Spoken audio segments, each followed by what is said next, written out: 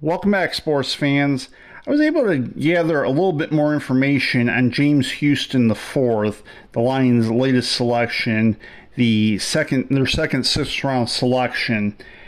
According to what I found, he has an explosive first step and plenty of length and speed. However, he's a little undersized for being a linebacker. Again, he'll probably be a practice squad player, I would imagine, at best.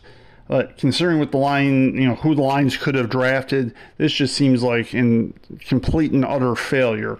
Like I said, I will be back when the Lions draft and make their last selection projected, or their last projected selection rather, in round 7, which will be coming up relatively quickly, as they have the 237th selection or the 16th selection in the 7th round. Stay tuned to Sports with Ed for further updates.